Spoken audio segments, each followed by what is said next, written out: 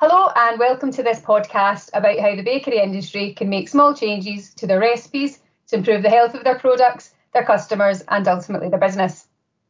I'm Joanne Burns, Reformulation for Health Manager at Food and Drink Federation Scotland. For those of you who may not know, Food and Drink Federation Scotland is an industry-funded trade association representing food and drink businesses of all sizes, from Scottish family businesses through to global brands. We are a division of the UK Trade Association, the Food and Drink Federation.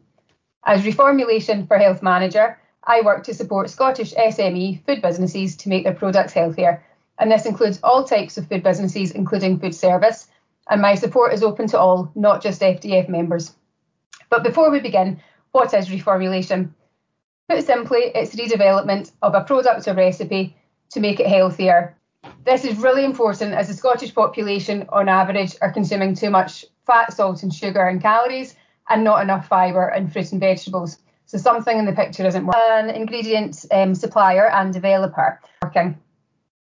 Reformulation has been shown to be one of the most successful ways of improving dietary health, and we offer free bespoke advice and guidance to the Scottish food and drink industry to allow businesses to make their recipes healthier. And I'm delighted to be joined today for our podcast by some key figures in the Scottish bakery industry. We have insights and input from Alistair Smith, Chief Executive of the Scottish Bakers, Ian McGee, Vice President at the Scottish Bakers and Technical Director of D. McGee & Sons Bakery, one of Scotland's largest family-owned bakers, and Danny Schroeder from Ulrich & Short, an ingredient supplier and developer. Now, as we start 2021, consumers are focusing more on health and resolutions for the future, and added factors such as COVID reinforces the importance of health and wellbeing. Through this podcast, we want to inform bakers of how to start their reformulation journey, where to access help and support, and to familiarise you with alternative, innovative ingredients that can be used in bakery reformulation, so you're better equipped to use them in the future. So Alistair, if you don't mind, can I start with you? Why do you think it's important for the bakery industry to make improvements to the health of some of their products? I think it's something that it's not just for the bakery industry. I think the whole of the UK and food producers have got an obligation to ensure that people can get the kind of nourishment that is going to keep them healthy. So it's not just something that falls on the shoulders of the bakery industry. And so we would always contend that first of all, the products that our members produce are all crafted by professionals, experienced people from humble, simple, natural ingredients, and that's a good thing. Mm-hmm. The flip side, of course, is that as a nation, we've seen the evidence that people are getting larger. That's not good for health, and so I think the bakery sector itself has got to accept that it needs to play its part. Fantastic, and I think you've really highlighted it there, Alistair, that the food industry as a whole all needs to play its part. It's certainly not down to the bakery industry. There's a whole host of changes and alterations that we can look at across all different types of food sectors. And for today, we'll just focus on bakery and look at how we can look at reformulation for that sector. Okay, so Danny, as an ingredient supplier yourself to the bakery trade, what core ingredient would you recommend bakers tackle initially to ensure maximum impact on health? I think this largely depends on the manufacturer and what it is that they're looking for in the end product for the end result, and if there's any marketing claims they're looking at achieving. We say for maximum impact on calorie reduction that we would recommend people to replace fat, and that has obviously the biggest impact then on overall calories in the product. Equally, sugar reduction has had a huge time in the spotlight recently, and we find a lot of people are coming to us for replacing sugar. And I think there's certain targets that people are looking to achieve. And so to do that, again, they're looking at trying to reduce it bit by bit without impacting the flavour too much, but also it's the functionality in bakery products. So we find that they'll be looking at tackling sugar reduction in not just one component of it, so not just the sponge. They'll be looking at replacing sugar in the jam or the frosting or any decorations that are on the top to again have a much bigger impact on the final health of the finished product. And then the other one, which is quite interesting, is fortification. So using fibres and proteins to improve the health and to create more of We've had a few people that have done work on like a breakfast muffin. So then they're looking at improving the nutritional profile of the product by adding some protein into it or some fibre and trying to give a healthier any time of the day type product that people can purchase and not feel guilty about. So it really does depend on what people are wanting to achieve and if there's anything they're looking to market at the end of it. In terms of emerging trends, I think there's not a time when you open the newspaper or a magazine and don't see a headline to do with health. What do you see as the kind of emerging trends for health in the bakery sector over the last few years? I think what we've seen is perhaps more diversion from what you might have seen as of traditional products. So the Scottish traditional craft bakery range that you see today, in many cases you would recognise that from our own childhoods. I know that I do. But what we've seen coming in are new product lines. So things like brownies and muffins are now much more commonly seen across product ranges, and I think those are areas where perhaps younger customers are buying into those, and there are greater opportunities to have substitute ingredients within those. So vegan brownies and things we're all probably familiar with seeing. I think it's about innovation in the range of products rather than necessarily changing what has been traditionally in place. Although there's room to produce variants of that. So it's interesting to see how that is changing. Very much. So Ian, do you have anything you want to say on changes in trends that you've maybe seen practically within your business? Yeah, but I think Alistair certainly touched on most of it over the years. I think lower salt has been in vogue for quite a while. A lot of the recipes I think have gone as low as they can do. I think other things also to do with like allergen free or limited allergens in products. That's all important to go with the sort of clean label aspect of stuff that is wanted on the shelves. I think certainly with kind of health goals and trends, we actually carried out some recent research at the start of COVID, so in April of 2020, and we looked at what consumers were looking for when they went shopping. And it was fantastic to see that 89% of Scottish adults had a health goal. And when we actually asked them to break it down into what they looked for when they were shopping, it was fantastic to see that health claims were kind of top of the list. So things like lower reduced sugar, products that included 1 of your 5 a day, reduced fat, and things like clean label and lower fat, increased fibre were the key ones that were coming out from our research. So it's fantastic to hear that bakery as an industry are able to address some of these points. And I think one of the challenges with bakery is that you've got such a wide variety of products. You've got both sweet products, you've got your kind of savoury pastry products, bread ranges. So there's a lot of opportunities there to make small changes for health and when you're reviewing your food offerings. What would you say are the most exciting and promising new ingredients that are available for them to use that will have a maximum impact on their end products? We've got quite a few different products for sugar reduction, for example. Like I spoke about before, you would have different components that would have sugar in them already. So then you would be looking at different functionalities depending on what sugar is bringing into that particular component. So we'd have, for a sponge, we'd have a product which is declared as wheat flour, but it's basically to mimic the functionality of sugar in a cake. So it's giving the softness and the rise and the structure and the sponge.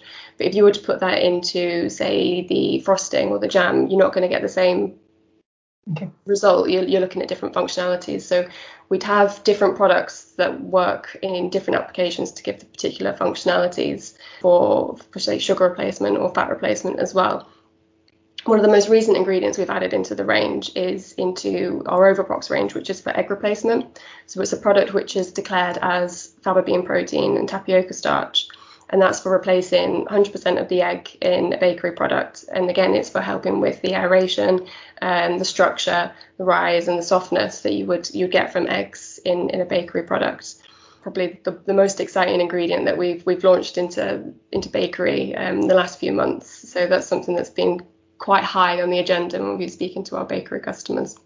Are there any practical implications for bakers swapping to using some of your clean label products in place of maybe sugars? So what we try to do when we're looking at replacing ingredients, we look at what the process is already and trying to keep it as simple as possible. So normally what all our ingredients are dry powdered products. What we would try and do is have those added in to other dry powdered products in the process, and then they'd normally be used alongside water at a specific ratio, and that additional water would then be added in with the water. So the idea is that when you're replacing, say, sugar, for example, you're only replacing it with Avante and then water, and then you're adding those in exactly the same way that you would process it originally.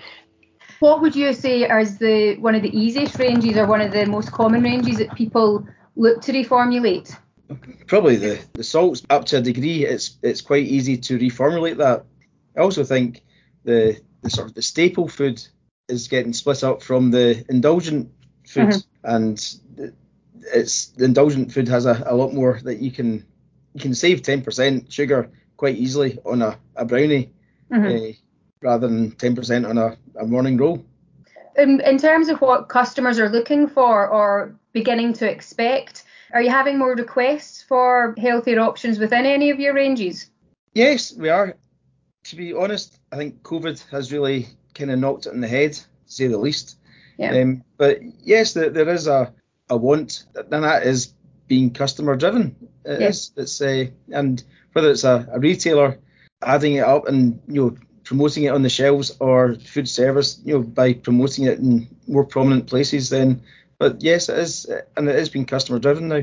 I think certainly it's something that customers are almost expecting to see now, that there's changes have been made to products. And I think as well it's key to remember, especially for the bakery industry, that when we talk about reformulation, that can mean looking at higher fibre options and increasing vegetable content of products, rather than just always looking at salt or fat or sugar. So there's a wide variety of different opportunities that can be used dependent on the range of products that you're considering making slightly healthier. In fact, some businesses that we've worked with in the past have simply looked at reducing portion size.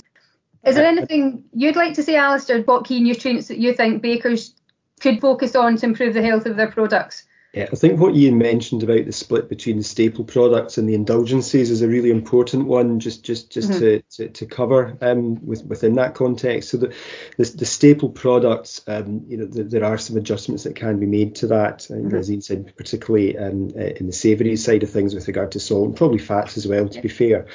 And so I think we can do a lot to tighten up in some of the contents of these products, but also people still we all love an indulgence. And you've mentioned already, actually, one of the ways in which an indulgence can be healthier is if it is smaller. So if you make your Empire biscuit 15% smaller, then it is going to have 15% fewer calories, and all of the harmful things that are in that are going to be less as well. Business wise, actually, it's probably pretty good because you can probably get a decent margin out of reducing a portion size as well. So there are some easy compromises to be made in some of those products. So I think there is huge opportunity here. I think that there perhaps has been a little bit of a tendency to be rather frightened of what this agenda is all about. I think we just need to look around. Well, in any normal day when the high streets had people in them, you could see that there is an issue with the population, and we need to do something about it. For bakers, I think there are ways in which we can continue to collaborate and support them to find alternatives. And a lot of the wholesale suppliers are doing actually a fantastic job in providing alternative ingredients as well, which are low in sugar and fat and salt as well. So all of that works its way into the food chain ultimately. Yeah, I think you summed it up really well there, Alistair. I know certainly with some of the other sectors within the food and drink landscape in Scotland, what we've tried to do is maybe look for partnerships with some of the manufacturers, because very often there's a handful of core ingredients that are used across a wide range of recipes.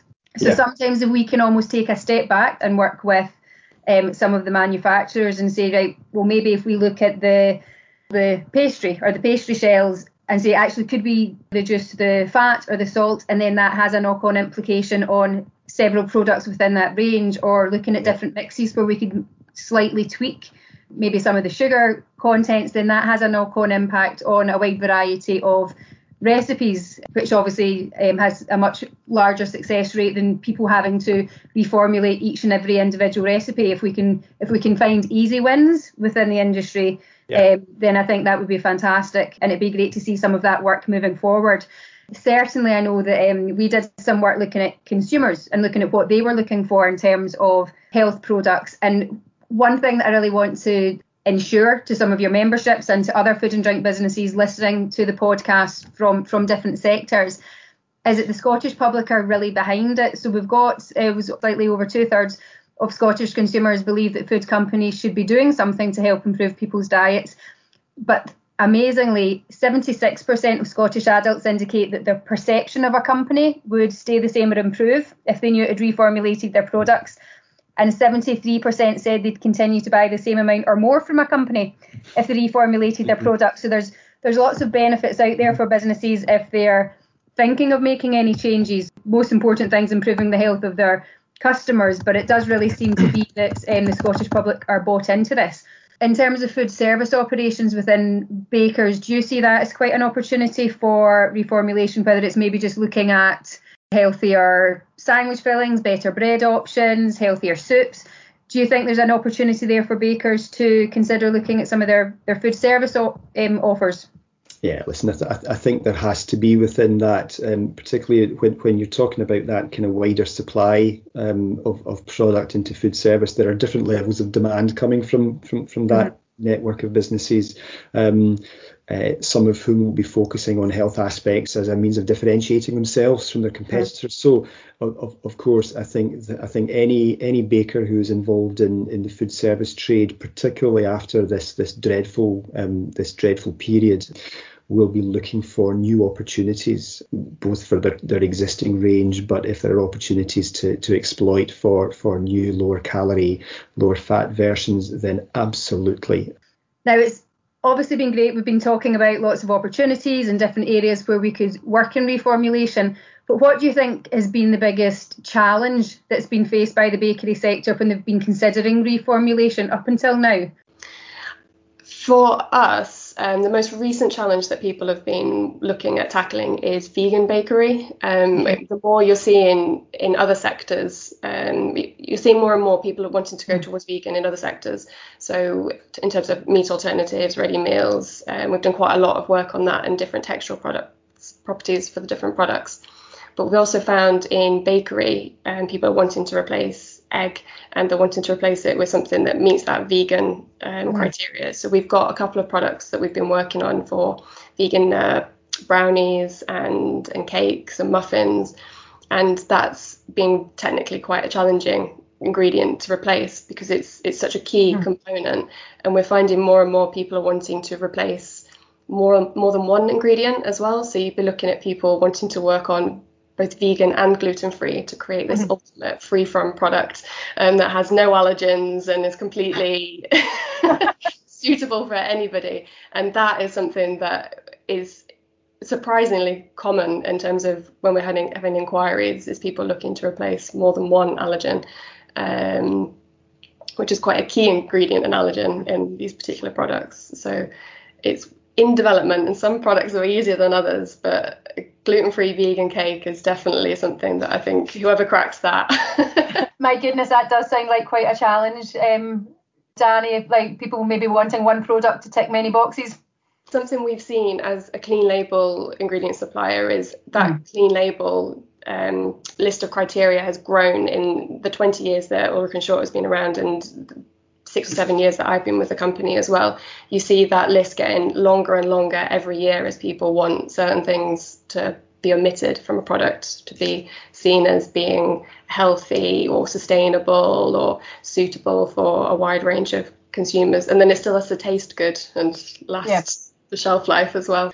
The biggest challenge, market disruption, is a big challenge. You know, if you put something out there that's not as good as the thing you put out last week, then you're in big trouble. So acceptance is a big challenge. It's also for, you know, put my vice president hat on, also for smaller bakers, prohibitive in the technology that they are allowed to get or can get, because it really has to be done at a higher level from the ingredient suppliers.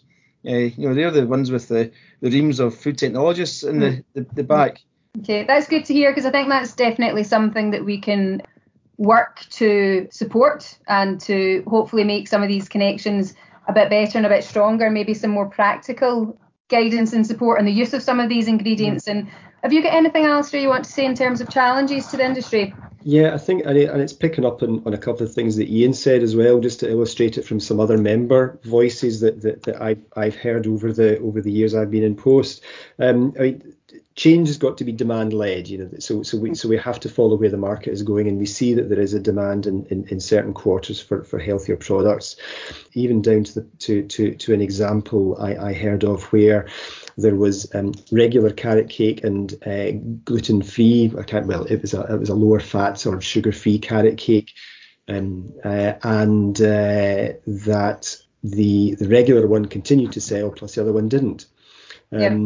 And again, that boils down to what customers are coming in and looking for. They're going into a traditional baker's because they want a treat, really, and they're probably not thinking all that much about health factors when they make that purchase.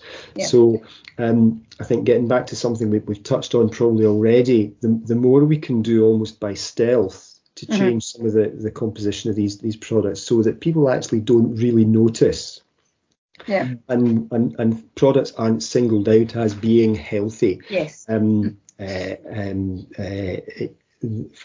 the purpose of promotion, but actually they have an inherent they are less unhealthy than the previous versions. So that I think is something that would help to bring about change in a way that is manageable for businesses, because they can come slowly up to speed with the different production processes and mixes and ingredients and recipes and things, and they can slowly but surely start to replace their traditional recipes with replacement recipes, importantly without anybody really noticing the difference, but actually in terms of calorific content, let's say their overall calorific content is coming down by 15% or whatever it happens to be.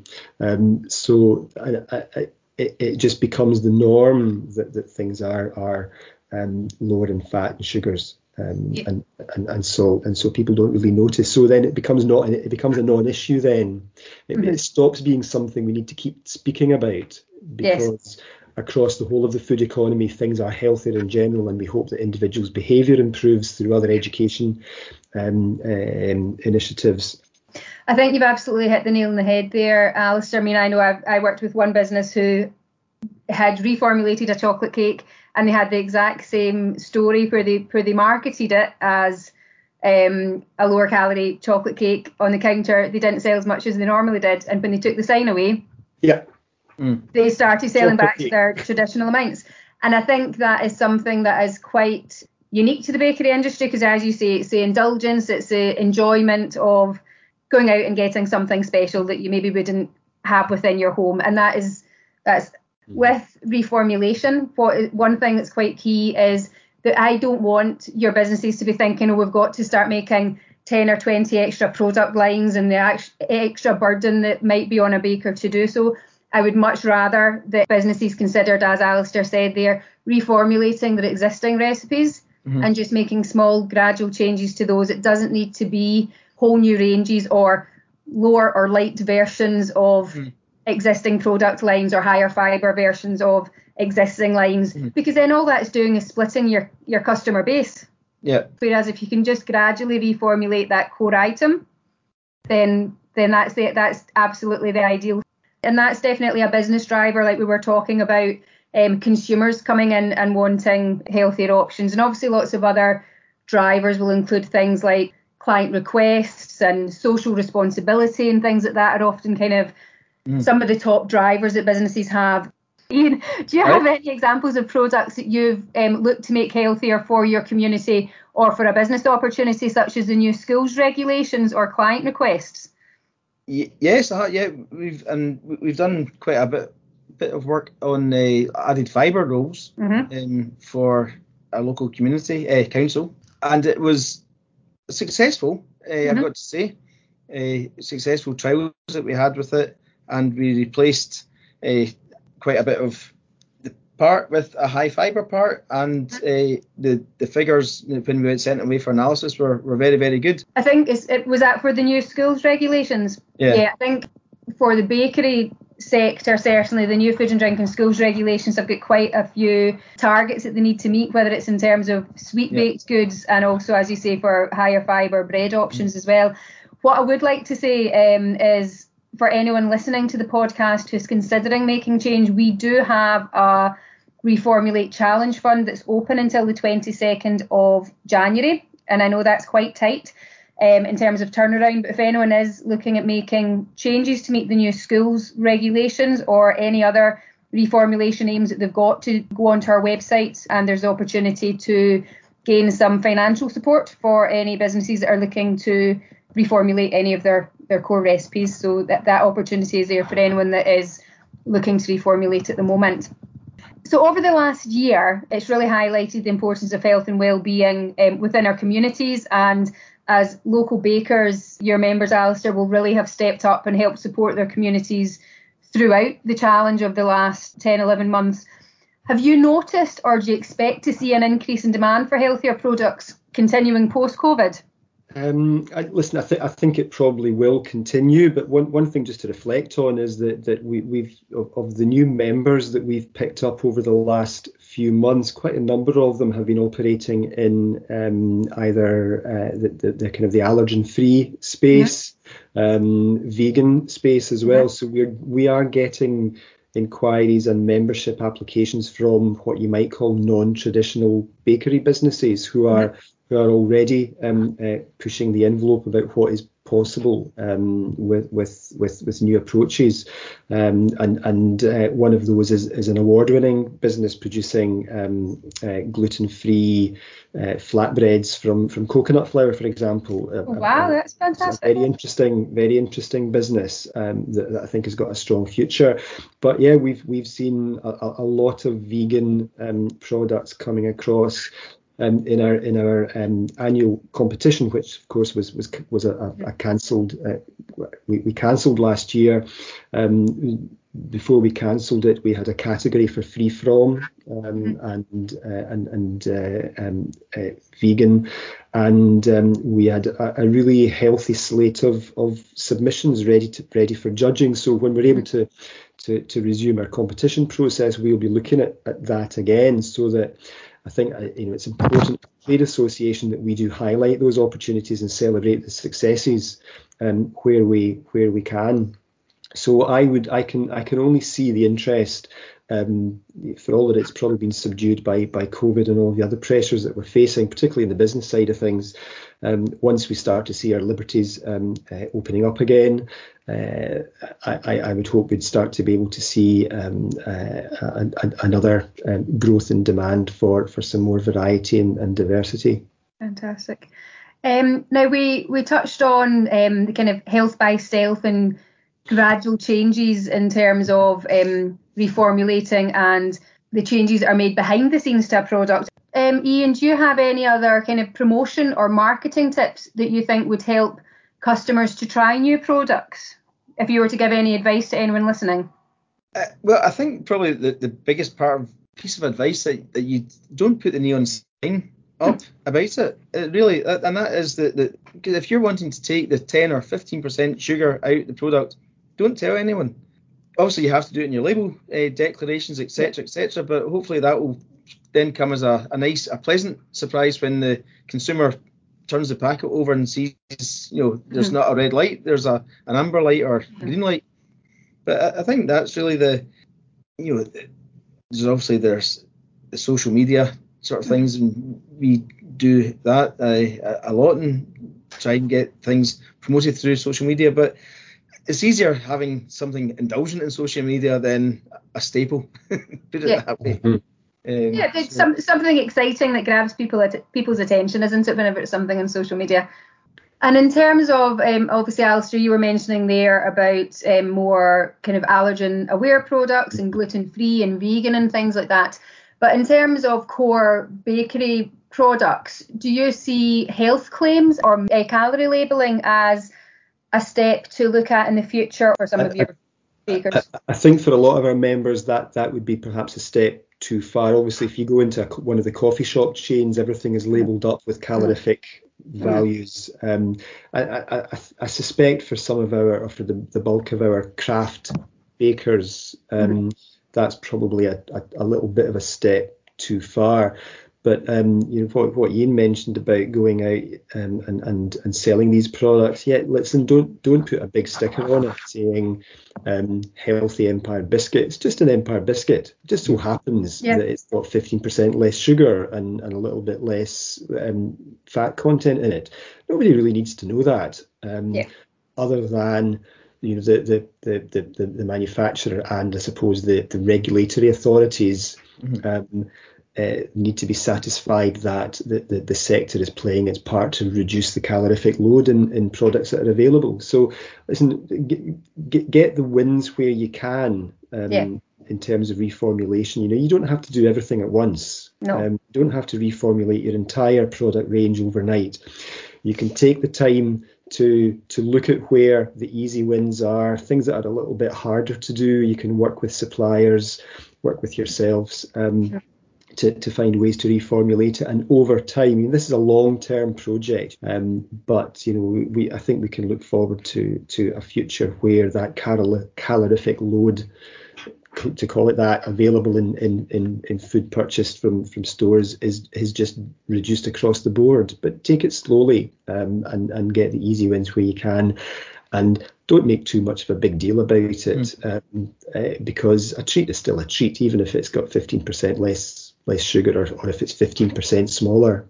And I love like we were talking about the thought of portion size reduction, and when you were talking about an Empire biscuit there, Alistair, maybe a wee bit less on top or a wee bit less jam in the middle, and that could make quite a change to the end calorie value of the product. Listen, as Ian well knows, Empire biscuits are about my favourite product, and I've tasted a lot of different ones over the years in this post, and some of them are like dinner plates. And listen, they're brilliant. Don't get me wrong, they're I love them, but it doesn't really need to be that size to be enjoyable. McGee's ones are excellent.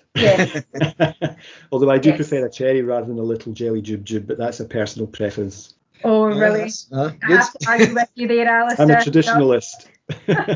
Noted. But that is a serious point. So that just carefully looking at portion size actually is probably one of the easiest ways in which businesses can reduce the calorific content per portion. It's such an easy win, and in most cases, customers won't actually notice the difference. That's so true. Yeah. If I could just add, if you go back to sort of post-war times, I'm quite sure you go back and a Scotch pie and beans would be your dinner. But nowadays you'd be more inclined to find 2 Scotch pies and beans for someone's dinner. And some chips as well. And some chips, yes. Yeah. Do you know what actually? What you're saying there in terms of kind of changes over the years, and I think earlier on we were in the podcast we were talking about kind of generations long family recipes, and I think that heritage is really important to remember. But like we were just discussing there, the consumers have changed over the generations. The recipes might not have, but the consumer expectations have, both in terms of recipe and also in terms of portion size, as you've just highlighted there, Ian. And I think that's it's and I don't mean this in any kind of trite or disrespectful way, but fundamentally it's a people problem. That's not to say we don't accept we've got a role to play and that we need to help address these issues. We are all in this together. We're one larger ecosystem. We all have a part to play. There is a problem, but we need to accept that there are measures underway constantly to try and improve people's attitudes, but we also need to do our bit. 100%, and that's it. There's no product range, there's no ingredient, there's no recipe that will be demonized or should be demonized in reformulation. And dietary health, as you say, is such a holistic, or requires such a holistic answer to improve. It's everything from education, consumer information. There's no one size fits all answer. And as you say, it's just everybody playing their part. Finally, summing up, if you could give one piece of advice to bakers or any other food businesses who are listening, what would it be if they were considering reformulation and looking at some of their recipes?